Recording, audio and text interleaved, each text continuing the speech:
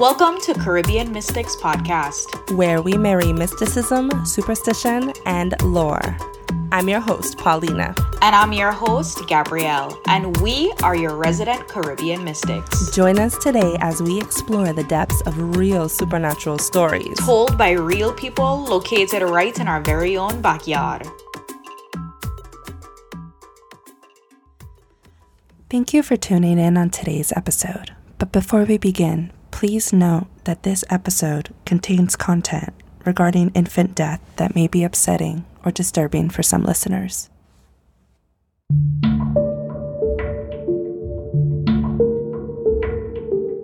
On today's episode of the Caribbean Mystics Podcast, two storytellers share three riveting tales passed down to them from the elders of the Frenchtown community on the island of St. Thomas. These legends speak of a Soucouyant, one of the most feared entities in the Caribbean region, that was once believed to live in secret among this small French community.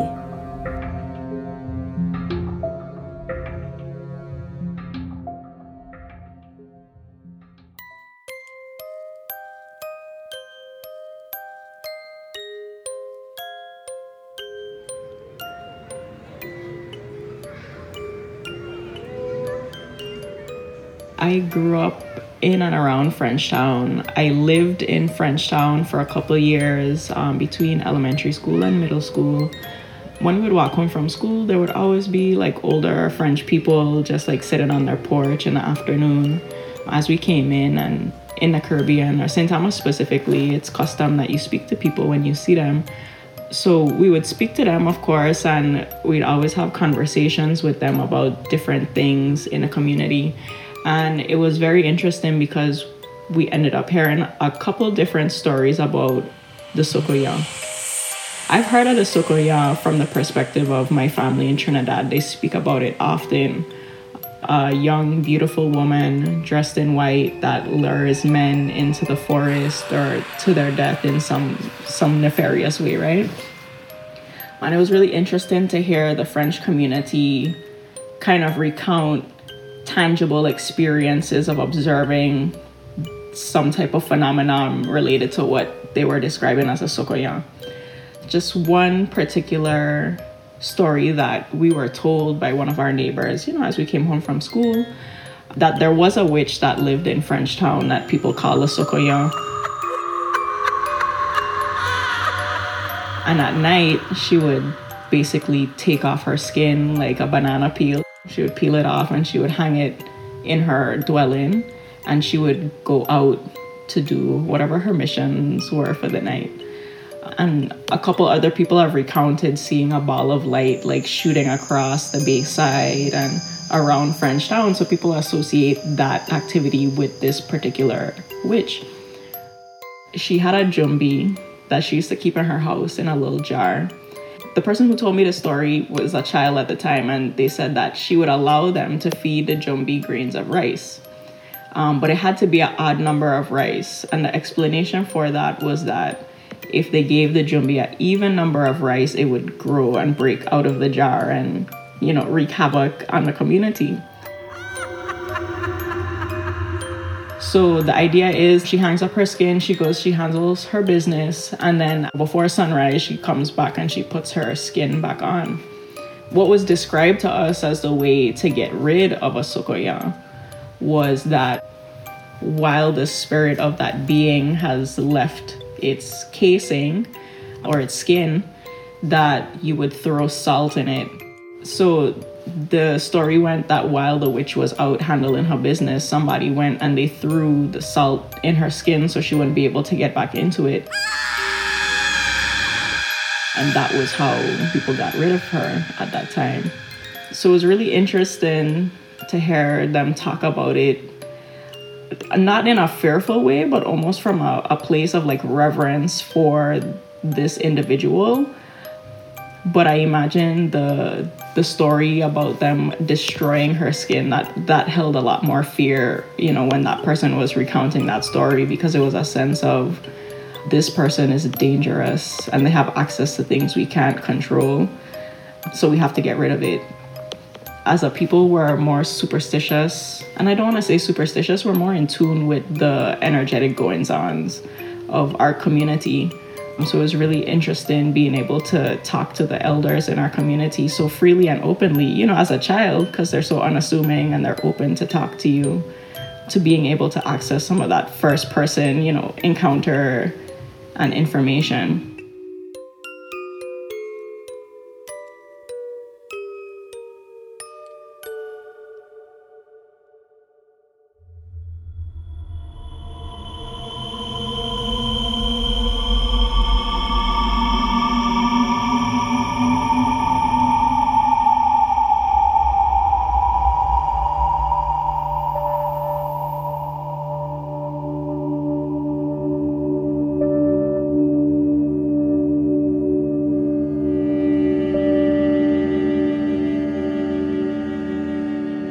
Storytelling has always been a very big part of our family. With my mother's side being from Frenchtown, I always heard stories about the Soucouyant from Frenchtown. I think my favorite one by far was one told directly from my great-grandmother that she passed down to my grandmother, and then she passed it down onto us. When my great-grandmother was a child, she would accompany her mother on trips to St. Thomas for work, because during the time St. Bart's was so poor that many men and women would either move over here or come over at months for a time to look for work. They came over here so often that, you know, they made friends who were pretty much like family. On one of these trips, my great-grandmother was walking with a friend through Frenchtown. The friend turns to my great-grandmother and she goes, "Oh, let's go see if the old woman's selling candy this morning." So during that time, there was a little old couple living in the Twisted Cork area. They sold candies and other treats to little kids. It was known that this older woman had candy, but when she didn't, they would see a fireball shoot across the sky, and then the following morning she would have candy. Where they lived, there was a tall fence surrounding the house, so you couldn't really see into the yard simply in passing. You would either have to open the gate or you would have to peep over the fence in order to actually see into the yard. So they're passing by. They hear something really strange. It sounded like a baby crying, but they couldn't really tell what it was. My great-grandmother turns and she goes, "What's that noise?" And her friend paused and she listened for a moment. So at this point, the two of them were both very, very curious as to what this sound was. The friend turns to my great-grandmother and she goes, "Well, help me up over the fence so I could see what's going on." My great-grandmother, she was a little bit reluctant, but she was also very curious, so she agreed to help her friend over the fence. She's looking into the yard, pretty much seeing no to little signs of life. The door, I want to say, was left open, which at the time, this wasn't very weird for families to not be home, leave their doors open, but they couldn't hear any pots clinging. They couldn't smell any food cooking. They wasn't hearing any voices. They could tell nobody was home. They listened and they could continue hearing this, what sounded like a baby crying, which was weird again because this couple, nobody knew that they had kids or even grandkids. The friend is looking and looking and looking and she's not seeing anything. And then finally she sees something. It's two red glowing eyes looking right at her through the window. This really spooked her. So she pretty much fell over the fence, fell onto my great-grandmother, and the two of them fell to the ground. My great-grandmother, she was startled, so she looked at her. She was like, "What happened? What you see?" She just grabbed her wrist and she was like, "Let's go. We need to go. We need to go now." The terror in my great-grandmother's friend's eyes, it was enough to make her say, "Okay, yeah, we got it. We gotta go." So the two of them just take off running. They ran and ran and ran until they got home. Later in the night, my great-grandmother said that she looked into the sky and saw a bright, glowing fireball peeling through the clear, starry night sky. And all she could do at that point was pray that whatever it was not coming for her or her friend. So years later, there's this other story that went around. A group of people were passing like the same area in Frenchtown. Again, they heard what sounded like a baby crying. So they were like, well, where's that coming from? You know, the baby sounded like it was in distress, so they wanted to see what was going on. So as they're looking for the sound, the cries like slowly start to fade away. And finally, they bang the corner and they find a baby floating face down in a basin of water. They saw an old woman, which, you know, at this point, one could assume that was a Soucouyant right there. Something went down. It was like an altercation or something. Police were called. They took the woman to jail. And by the following morning, they realized that she had broken out. So the story goes. After everything went down and the group of people came back, the baby was not there. There was like no sign that this baby was ever really there. No one knew whatever happened to the baby. The way the story from my great-grandmother ended in a way where it made it seem like there was a connection between the Soucouyant and the old couple. I don't know that there ever really was, but I always grew up hearing that, you know, these stories are told to scare us, to teach us to mind our own business. But I think a part of me always wanted to like believe that they were true.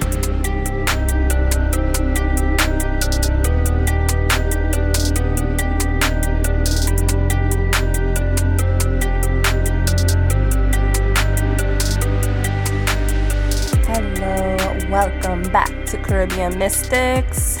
I'm your host, Paulina. Welcome. I'm your host, Gabrielle, and this was another fantastic episode, if I do say so myself. Oh yeah, I love that we're coming back down to Caribbean folklore and legends and historical reference, because that is exactly what we're going to dive into in this episode. I think this story is very near and dear to my heart because I actually grew up hearing my mother speak of the Soucouyant. For those of you who don't know, Paulina and I are both of French descent. And so my mother is from Frenchtown and my father is from Northside. And so my childhood ran the gamut of French customs because there are notable differences between growing up in either French community on the island. And so I was able to have a glimpse at both communities and participate in a lot of the traditions. So I'm super grateful about that. I didn't know that. You have it from both sides, in Frenchtown and Northside. That's kind of cool. It was a stigma back in the day where it was just like a Frenchtown Frenchie and a Northside Frenchie. People within the French community would not be happy about that mixture because there's a lot of classism, I think, on both sides. And it's really interesting because if those class differences didn't exist, like the class perceptions, because I feel like everyone was struggling. Yeah. And so it was kind of like a comparison of who was struggling more. So your parents were like the Romeo and Juliet of the French community. Yeah, and I feel like I can't be the only one. Like, I know that there's these unions throughout our history here on the island. It just hasn't been something that has been encouraged because there's just a lot of stigma attached to it. I kind of want you to explain to our listeners that are unfamiliar of what the French community is in the Caribbean. The French community in the Virgin Islands, specifically on the island of St. Thomas, has been coined with the name Frenchie. Some people perceive this as a negative name. Some people use it as a badge of pride. For me, I don't mind being called a Frenchie, and it actually gives me a great deal of, happiness when I am called as such, but I understand that everybody has their own perspective. So the French community on the island of St. Thomas started coming here in like the late 1600s into the 1700s. And they've come from a few different islands in the Caribbean. So you have Frenchies that have come from St. Kitts, Guadeloupe, St. Bart's, St. Martin. But most of the Frenchies on the island of St. Thomas came from St. Bart's. And prior to that, they had come from France. They were French Huguenots who were looking for religious freedoms. And so they were given this opportunity to colonize St. Bart's, which at that point in time didn't really have much going on it because it was St. Bart's is a very dry land. Some of the smallest rainfall totals in the Caribbean region.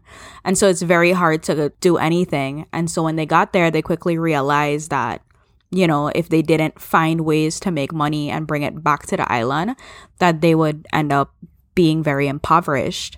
And so people started coming to the island of St. Thomas because at this point in time, St. Thomas was known for its commerce.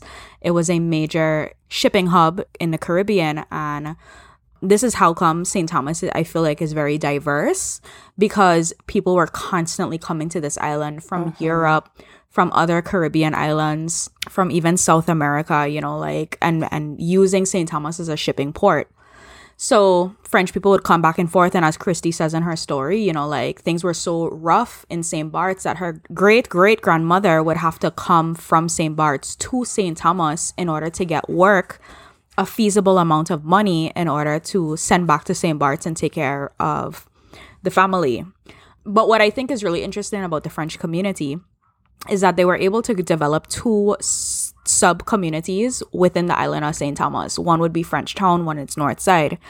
And while I feel like Frenchies participate in Virgin Islands culture and to a great degree have contributed to the culture of the Virgin Islands, the French community also maintains its own intrinsic culture that was brought from their own French islands. And so as a child growing up in a French household, my parents used a lot of the French names, like a lot of French terminology, and that's how we were raised. And it's really interesting because even though a lot of the Frenchies from Northside and Frenchtown came from St. Bart's, my parents have very different experiences as it relates to language. That's interesting. Yeah, like a lot of the French terms my mother would use, my father wouldn't be familiar with, but he would use, you know, like different French, because in St. Bart's is linguistically very extensive. And so there's a lot of different forms of French that is spoken on that island, which is one of the divisions between the two communities. I find that really fascinating because we're such a small island. We're only 13 miles long and 3 miles wide. So just that much diversity within an even smaller community on the island is really fascinating to me. Yeah, absolutely. There's just differences, you know, like unless you're in the community or you're growing up around the community, you can't really tell, but there is a value placed on hard work and requiring your children to know what it is to work hard. Not that that's not something that the average Virgin Islander experiences, but it's a focal point growing up as a Frenchie. Like it is a focal point that you know how to get your own food and grow your own food. Like food, and it probably stems back to the days of being in intense poverty and not knowing where your next meal is going to come from. Food is a very massive part of focus, is making sure that you can sustain your family. Very industrious and resilient. This reminds me of a story actually in Frenchtown about the St. Anne's Chapel that's on top of Gallows Hill in Frenchtown. It's kind of a staple in Frenchtown. It's at the top of the hill and surrounded by all the little houses below. It was completed in 1921, but it was actually built by the people in the community. And they would carry buckets of stone and sand and gravel up the hill. The reason they built their own, from what I researched, is that the community was laughed at when they used to go to St. Peter and Paul Church, which is another church downtown, a few miles away from Frenchtown.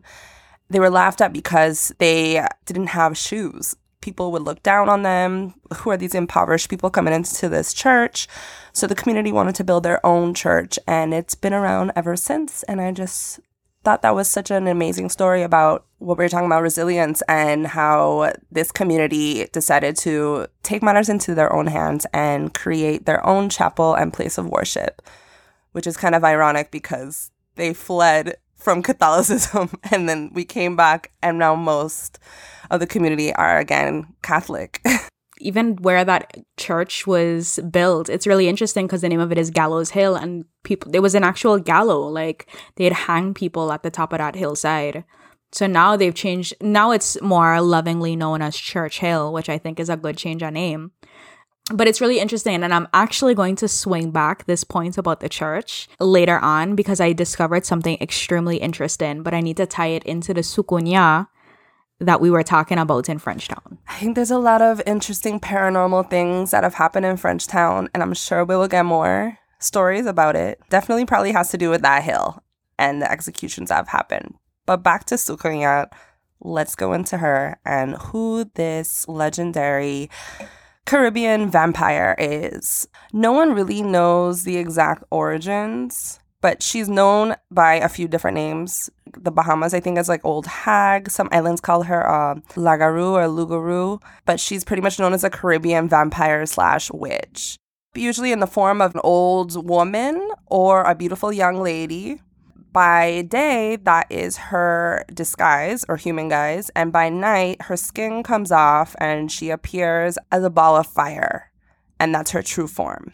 She flies around the night sky and she creeps into the rooms of her victims. They say that she can fit within little cracks and under the doors and proceeds to suck their blood, either killing them or just leaving a couple marks, and people wake up feeling lethargic and drained. She belongs to a class of spirits known as Jumbies, which we've talked about in our first episode. So some people believe that she was brought to the Caribbean from European countries in the form of French vampire myths, but other people believe that she was of African legends and descents. Another debate is that it's an intermingle of both cultures. I would say it's actually an intermingling. I agree. The story of the Soucouyant is mostly found on French islands. There seems to be this interweaving, like you don't really hear about the Soucouyant. I mean, in the Virgin Islands, you didn't hear about the Soucouyant. Mm-hmm. That was a entity that was specifically acknowledged in the French subgroups of the island. But that is not inherently a Virgin Islands recognized entity, because you ask a Virgin Island now what it is, they're not going to know, or they may know by hearing it in passing, but it's not something that they grew up, in that belief system. That's true, because I actually didn't even know about this until you mentioned it to me when we talked about Peter and Ryan's story, which I realized we forgot to mention her in there too. To add in, for people who have experienced the Soucouyant, it's oftentimes said that if you put a bunch of rice by your windowsill or by your door frame, it helps to protect the home and to stop her from coming in, because she, like Jumbies, and here is where you see the African belief systems come into play, she has a proclivity for counting. And so she will be so steadfast in counting these grains of rice or these little specks of salt that she would have to leave before the sun comes up, because another important facet of the Soucouyant is that she is nocturnal. And so she cannot be outside of her skin by time the sunlight come up. In true vampire sense, in order to completely get rid of her altogether, when you find her skin, you're supposed to throw salt on it, because salt dissolves the skin, and so she's stuck as a fireball, and then the sun rises and completely, destroys her. So in the French community, in both Sarah Anna and Christy's story, they were talking about this ball of fire flashing across the sky. That was so synonymous with what they had already known about the Soucouyant that all it did was feed that perception. And the ball of fire, I have heard so many people say that they've seen it that it's kind of hard to discount. Ball of lightning. I'm gonna just say that. How come the ball lightning will only go in Frenchtown? How come? I don't know, man. Maybe it's like a natural phenomenon with the lightning storms and that speck of ground that is attractive. But we'll go into my skeptic points later. Gotcha. But one thing I do want to mention too about Soucouyant is that the stories that I've read about her can vary from her being completely evil, dealing with black magic and sucking people's blood and hunting down people, or men specifically. But I've also heard stories that she is kind and that she only goes after those that have done evil or have wronged her or wronged somebody else. Well, that's comforting. That's why she does give the children them candy. Because she has a soft spot for children. Same with Cowfoot Woman. I mean, we're kind of going into this this theme. The old woman of the village is always this traditional evil character. Yeah. Or it's that young, beautiful woman that's over-sexualized and she's a witch because she's too damn sexy and she's brainwashing dudes, like, and they can't handle it. God forbid men have to take responsibility, Miss Anna. For real, right? I mean, this totally goes into the history of witches and the burning times and the war on women. Yeah. I kind of think of the burning times as. And what's interesting about this particular story is I think it's our very first story where a living person was identified as some sort of entity. And so I think about, like there was a bit of compassion when I was going through the research of this, because it's just like, Same. This woman, I can't imagine the way, because my mother like knows who this woman is. Like she knew her name. I'm not going to call it because I don't want to harass this woman's soul any longer. I think she's been through enough. But this was an elderly woman who had like a real life person who was seen as somebody who was like, evil and a witch and some sort of trickster. And, like I can't imagine what her and her husband experienced in Frenchtown, because it's such a small community. All of this milli-pounding about them and their extracurricular activities. I could only imagine that she was ill-treated, or she struggled to have like real life relationships with people, because if people were kind to her, it would be out of like, I just don't want you to suck my blood, succubus. So there's a little bit of compassion in that as well. I'm usually somebody that comes with the magic and all of that. In this particular situation, because it was someone, a physical person that people were seeing every day and talking about every day, there's a bit of, I wonder, like what she did that made people see her as different, because she probably didn't have very many friends. She probably wasn't very well known. She probably was a little bit different. Maybe she had different interests, and people started to construct these stories around who she is. And who knows, maybe she is a Soucouyant, like maybe she is all of these things, because there are so many stories that are wrapped around this particular person. And I also think about the extreme damaging effects that something like that would cause to her and her family if the rumors are not true. Yeah, this is not a new concept of society's structure and small villages and small towns. There's always that outcast, especially if you didn't fall in line with the stereotype of women, with the stereotype of just how to be a contributing member of the town. So a lot of them were demonized and casted aside and almost looked like a burden upon the town. The witch trials, which weren't just in Salem, they started in Europe around the early 15th century, and they lasted 300 years.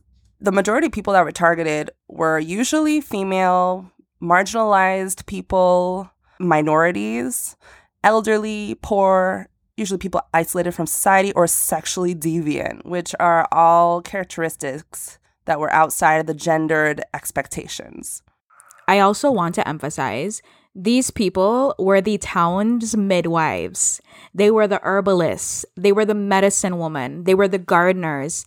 They were anyone who had any type of connection to nature that did not fit into the everyday locksmith and blacksmith and shoemaker and homemaker. Like, these were women who were in their community and were supplying their community with the knowledge that was long kept and passed down from tradition to tradition to just do regular things like bring children into the world or cure ailments. There's a big theory out there as well that it's like they claim that men wanted to take over the medical industry. But I totally agree with you. It touched on a lot of women of quote unquote power and like a genocide, not genocide. Genocide, but also like these men felt threatened. But it was also religion too. Their belief systems back then. It was so. So during this time, especially in the Salem witch trials, like, it was a very puritanical fire and brimstone rain upon you if you don't follow the very strict laws that are in place. You know, it was very strong constraints around people.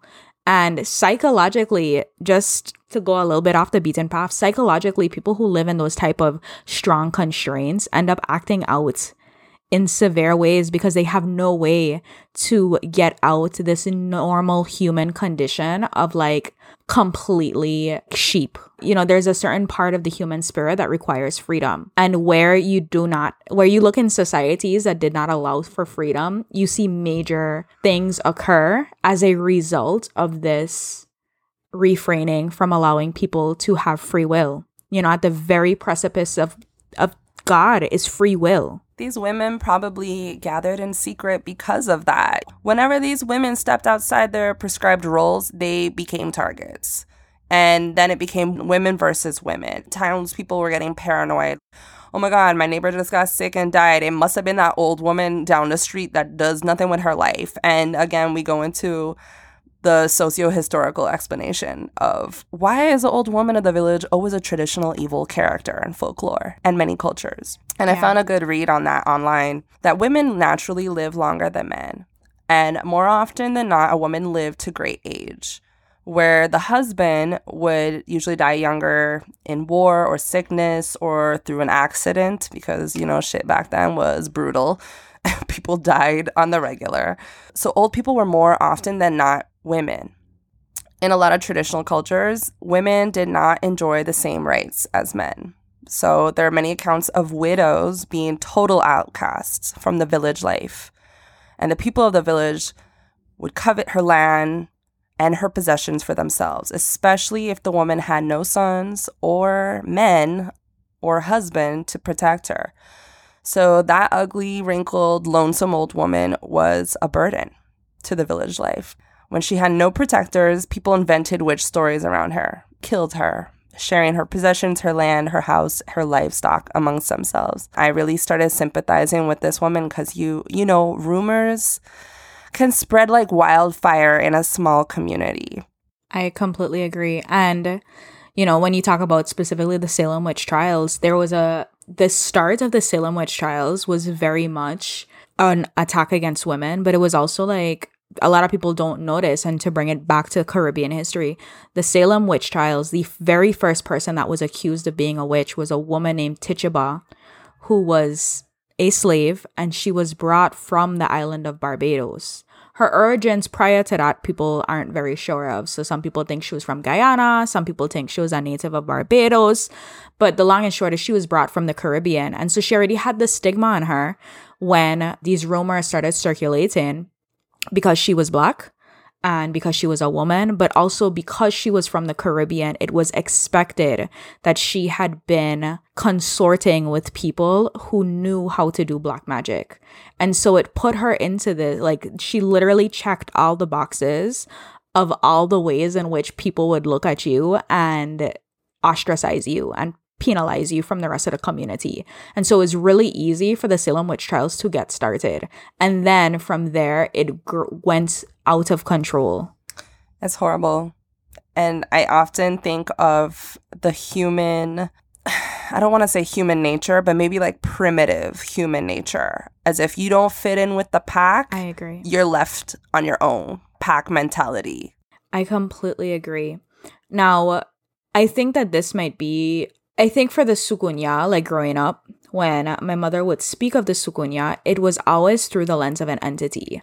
Like, while everyone knew that there was this woman in Frenchtown who was believed to be a Soucouyant, I feel like there is also this belief system that she doesn't have to be a real life person, but it can, in fact, she can remain, you know, like this Jumbi-like character. I totally agree with that. And I also think there's a bit of excitement about having this urban legend in your hometown. Christy kind of says it at the end too. She's like, part of me kind of wishes it was real, you know? And speaking of Christy, because I was actually bringing it around to that, Christy talks about her great-grandmother. So the girl in the story's mother. I just want people to know, like, this story occurred during Danish times. You know, during that time, records were not very well kept, and this was over 100 years ago. So there is a lot of variation that has happened, but it also speaks to it is the testament of how oral tradition continues to survive, because this story was passed down from her great grandmother to her grandmother to her mother to her. And in my own family, like, it's been passed from a very similar lineage. So it's very interesting how over 100 years, this story has continued within the confines of Frenchtown, has continued to circulate and permeate households and the way that you bring up your children. Because as Christy said it in her story, like these stories was told so that way you would learn how to mind your business, which isn't, such a bad quality to like know. But it was also, the importance of respecting your parents, and people who do negative have negative happen to them. Don't take the shortcut home because you don't know what's lurking in the bush. There were these little micro lessons within the story that helped to shape our childhoods. And so when I think about the Soucouyant, I may phrase it differently for my children because I don't know, as someone coming from a paranormal, supernatural lens, I don't know that I want to instill fear in them, but it's definitely something I intend on passing on to my children, like just the story of it, because this is how you keep the culture and the traditions alive. I agree. And I also feel a sense of compassion, even if she was or is a real entity. I've always been more compassionate for the hated ones. Yeah. I always want to know, like, what is her origin story and why is she quote unquote evil, which we go into a lot with our episodes. Because there's so many stories about this woman from Frenchtown, I 1,000% believe that somebody have the origin story. Whenever it comes to me, we could do a follow-up episode because there's so many stories about this one person. And I heard that there were actually 2 Soucouillants that lived in Frenchtown. So I'm glad you said this because it reminded me. I'm trying to look for skeptic points on this story. So I wanted to find a police report about this incident that she talks about. Obviously, like, I could not find something online from an occurrence that happened that far back. But I feel like this is something I literally have to physically go to the public library or the genealogy library and physically search. So I would love to do a follow-up episode if I find something too and we hear more information. Correct. I'm sure we'll get more Soucouyant stories because there's so many to talk about. And there's another story coming out of Frenchtown. I just need to talk to the people but there's a very interesting story that we are going to bring forward in season 2 if I can just find this one person. Oh, Frenchtown has so many stories coming out. Oh my gosh. If you ever visit St. Thomas, go check out Frenchtown. It's such a beautiful town too. I've always loved the little houses and everything. But absolutely. One last skeptic point, other than the ones that we mentioned, is what you were saying, that this story has been passed down over time. And stories can get lost and exaggerated and it changes, So it's like a game of telephone. And I always believe that that's where legends originate. At one point, it was a truth, and then it became a story. And then it became a legend. I think it's very commendable that she told us this story because this podcast, like, one of our biggest goals is it is a footprint that we can leave, a digital footprint, as Gabrielle likes to call it. And I'm extremely grateful to Sarah Ann, who came from a different lens. Like, she was just, and this happens so much in the Caribbean, where you're minding your business, you're walking home from school, and the elders pull you up, get you wrapped into conversation, and before you know it, you're there for hours, but you've left with such historical depth and gleaning this information just by the elders. Like, shout out to the elders that take the time to impart this generational wisdom on young people, even when there was no apparent gain. I agree. I love that. And thank you again, storytellers, for sharing this. Thank you so much, storytellers. Quite frankly, we didn't even have Christy's story until Saturday, like Saturday that just passed. Yeah. Which is why I couldn't dig through police reports because I had like a few days. But again, if we find anything, we're definitely going to do an update on this. Absolutely. I'm completely down. Thank you again to everybody that decides to listen to us and support us. Mm-hmm. Please give us a 5-star rating and a review on Apple Podcasts. We're trying to get on the new and noteworthy. That's our goal. Yes, so, and we have to read it. With your help. Yes, we have to get into the algorithm. And we are already in the works of season 2. So if anybody have a good up story, Please know that you have the option of remaining anonymous, or you have the option of changing your voice so that way the story can be told, but your anonymity can be intact. All right, you guys, have a beautiful day. Wishing everyone a creepy, spooky week. Thank you for listening to Caribbean Mystics Podcast. If you enjoyed the show, don't forget to share with your family and friends. Like, follow, and subscribe to keep up with all of our spooky Caribbean content. Do you have a story you'd like to share that took place in the Caribbean? Email us at caribbeanmysticspodcast@gmail.com. That's caribbeanmysticspodcast@gmail.com. Or check the show notes for more info. Caribbean Mystics is created and hosted by Paulina Creaky and Gabrielle Carrard. Theme song is Folktale Juve Rhythm by Umi Marcano.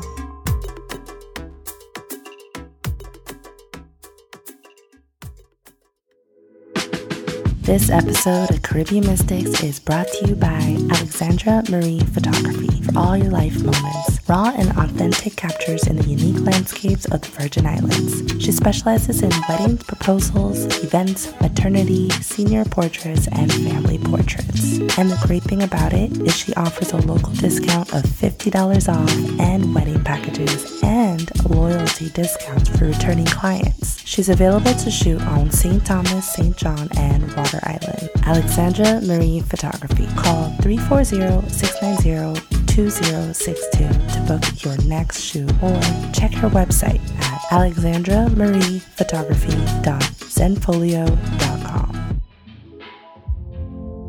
Sage Sanctuary. This one-of-a-kind metaphysical shop is located on St. Thomas in the Yacht Haven Grand Shopping Plaza. They offer a unique collection of esoteric books, tarot and oracle decks, crystals, incense, apothecary herbs, and mystical resources to support the exploration of the sacred self. The sanctuary is home to multiple mediums, channels, and gifted psychics, offering a glimpse into the seen and unseen. Akashic record readings, tarot readings, aura photography, dream interpretation, astrology sessions, various modalities of Reiki, energy healing, and more. Additionally, the sanctuary hosts a community calendar of magical events, including weekly and monthly hands-on workshops, expert lectures, guided meditations, sound baths, certification classes, and more. Make sure to call Sage Sanctuary today at 340-775-7253 or visit their website at sagesanctuary.com. That's Sage, S-A-J-E, sanctuary.com.